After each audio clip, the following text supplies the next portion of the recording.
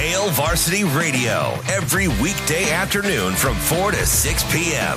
On Thursday, show from counterread.com, Brandon Vogel, former Colorado football head coach Gary Barnett, and staff writer for The Athletic, Mitch Sherman, that and more. Hail Varsity Radio is the best sports talk radio show around. Chris Schmidt and Elijah Herbal have you covered every weekday, 4 to 6 p.m. with Hail Varsity Radio.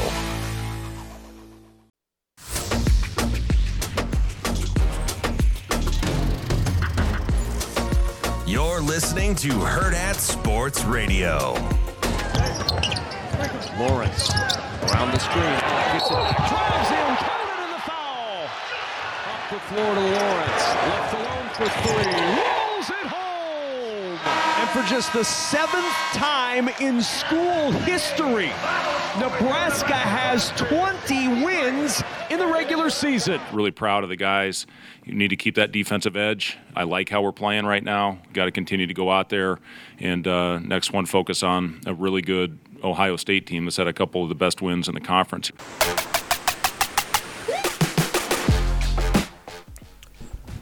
Welcome back to Hurrdat Sports Radio here on AM 590 ESPN Omaha, ESPN Tri-Cities. That's DB. I'm Ravi Lula. We're live on Twitter, Facebook, and YouTube as well.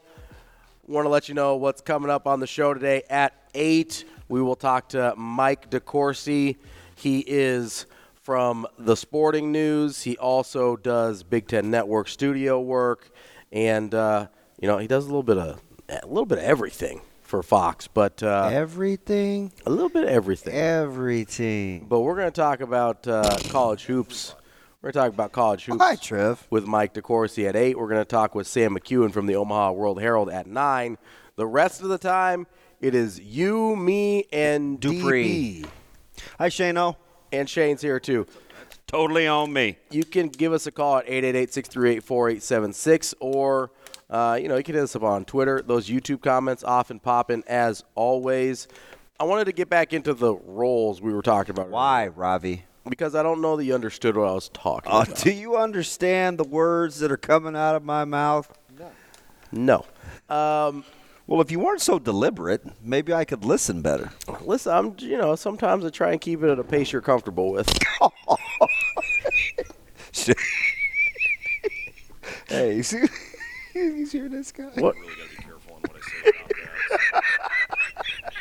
about that. We were talking. All right, giddy up. I was trying to make the argument that if you have a team whose roles fit together better, it's easier to like one another. Mm-hmm.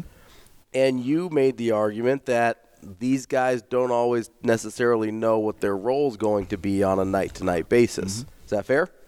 100% correct. I would argue that's not the case, even though it looks different. Oh. C.J. Wilcher knows what his role is every night. Yeah, go get buckets off the bench. Yes. I know. Spark plug off the bench. Okay. Right? So he knows that's his role every day. Sometimes it looks for 18. Sometimes it's 3. Cool. Right? But him knowing that and knowing that is his exact role makes his life easier. It also makes everybody else's life easier. Why'd you pick the most one-dimensional guy of the bunch? Because that's the guy you brought up. You go, I don't know if C.J. Wilcher. Who would I say first? I don't know. I heard C.J. Wilcher first. Yeah, because listening and hearing. Jamarcus Lawrence. You think Jamarcus Lawrence knows whether they need 3 threes or 2 threes or 1 3 or to initiate the offense?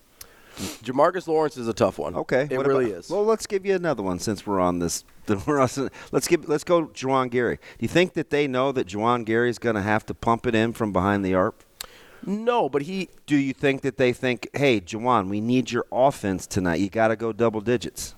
I think that most nights they need him to go double digits. So it wasn't just a month ago that we were talking about when he was hurt, how they missed his defensive prowess?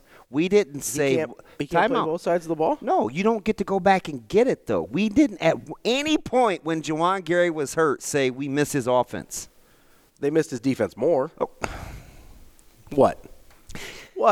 Because revisionist history affords you the luxury of being able to say that. It certainly does. But in the moment, because we're adults and we can remember things, that's not what was being said.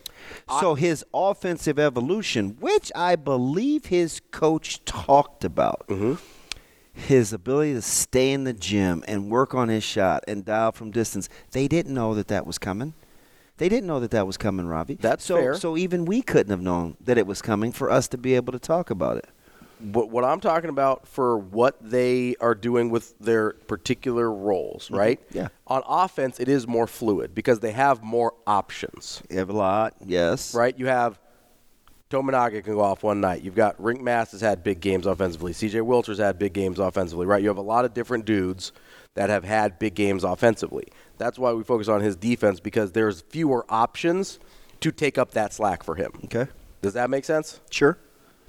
Like, if there is a – Well, I'm not going to be like, oh, okay, because, the goalposts were slid a little, but that's okay. Like, real time, I'm not going to – Right. I don't need my pound of flesh. We're processing this in real fluid. time, Yeah. right? Okay. Okay. The defensive side of the ball has fewer options to replace what Juwan Gary brought to the table. Although they are the best defensive field goal percentage team in the conference, which means that has been a constant, regardless of who's playing. That's true. Juwan Gary also didn't miss that many games, right? I mean, he missed, 3-4 games? Yeah. So that's a small enough sample size that probably doesn't skew large enough to take them out of what they've done all season. Oh. Right? Because sample size matters. We learned that last week. So is it because of their defensive versatility? Are we downplaying Gary? Or are we saying no? I'm just saying because there are guys that you can take out of lineups that will ruin a team defensively, even if it's only for one game. That's fair. I mean, is that true? I don't think that's true of Gary. I think Gary's important to what they do defensively. But are there people like that? Yeah, Ryan Kalkbrenner. He exists just up the street. Okay, so I'm not refuting the sample size. I'm telling you that sometimes it doesn't matter. Yes. But for the season-long stats, even if you ruin them for the one game, that's not going to skew the stats that much. Correct. For the whole season. Correct. My point with Gary is he is a very good defender. They need him more defensively because they have fewer guys to replace him. I don't think he's a Ryan Kalkbrenner cog of the defense type of player. Okay. Right? So it's a little bit different. I will say their ability to turn a bunch of guys who maybe we didn't know had these types of offensive games into a Juwan Gary that hits, 4 or 5 threes yesterday and some of them not easy shots, right? There was a couple of those, especially the last couple. The one where he kind of slid into the corner and knocked that down, that was a confidence I could see. That one, and then the one where he is getting closed out on hard on the wing. Oh, yeah. And that was an eye socket. Yeah, that was in that dude's eyeball. Yeah, he had to pull the twine out. Not 100% sure how that got over the guy's hand. Mm-hmm. He had a couple really challenging shots. Jamarcus Lawrence being versatile in terms of what he was being asked to do. Rink Mast I think Rink Mast's role has not changed that much. Sometimes they ask him to score a little bit more than they do, but he's always sort of that. I think on the broadcast yesterday they said that Hoiberg saw him as sort of a George Niang type guy, where he could sort of be the focal point of the offense, but doesn't always necessarily have to score. I think their ability to adapt to their roles offensively has been a huge part of why. Because this is a team that could not always score very well, right? Like there were times this year where it was a struggle bus to score the basketball. That to me is the most impressive in-season thing they've done. Yeah, but you know what? It's kind of bugging me about the analogy though. What's that? With Gary because I still think we're underselling. Because while Gary wasn't playing, Alec did. Yeah. And we figured out that Alec's pretty good. Like they need.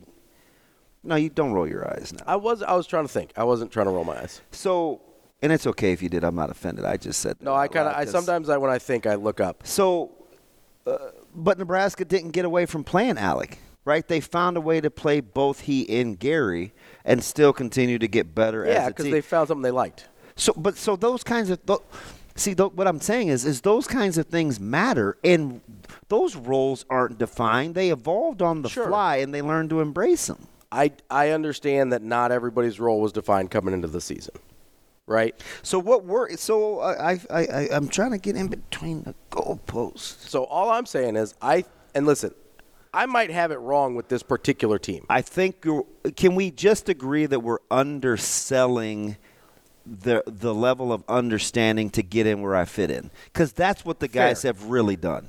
Totally fair. Hey, we're going to get in where we fit in because it's changed. But my point with the get in where you fit in, it helps a ton to have a starting idea of where you might fit in. Okay. That's what I mean by role. Water's pretty wet. Look, allegedly. You know what I mean? Like, but because there's a difference between, hey, get in where you fit in, and then not having any idea what that means. Right? I've worked in places where I didn't know what that meant, right? Oh, hey, yeah. get in where you fit in. So I guess at the end of the day, I'm saying I think the culture has to be the culture has to sit in such a way where people are willing and can do it on the fly, whatever you need.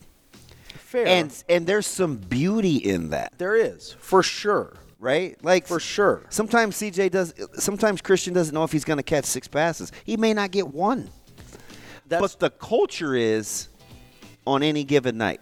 That's totally fair. Like, there's something to be said for that. I also think there's something to be said for giving guys an idea of, hey, this is where you might fit in. And that might change, but giving guys a starting place helps a lot. Right. And not everybody does that. Yeah. Coming up next, we'll wrap up hour number 1. Already? Apparently. We set the lineup, though, so we're good. We've got more Hurrdat Sports Radio coming up next. Hail Varsity Radio, every weekday afternoon from 4 to 6 p.m.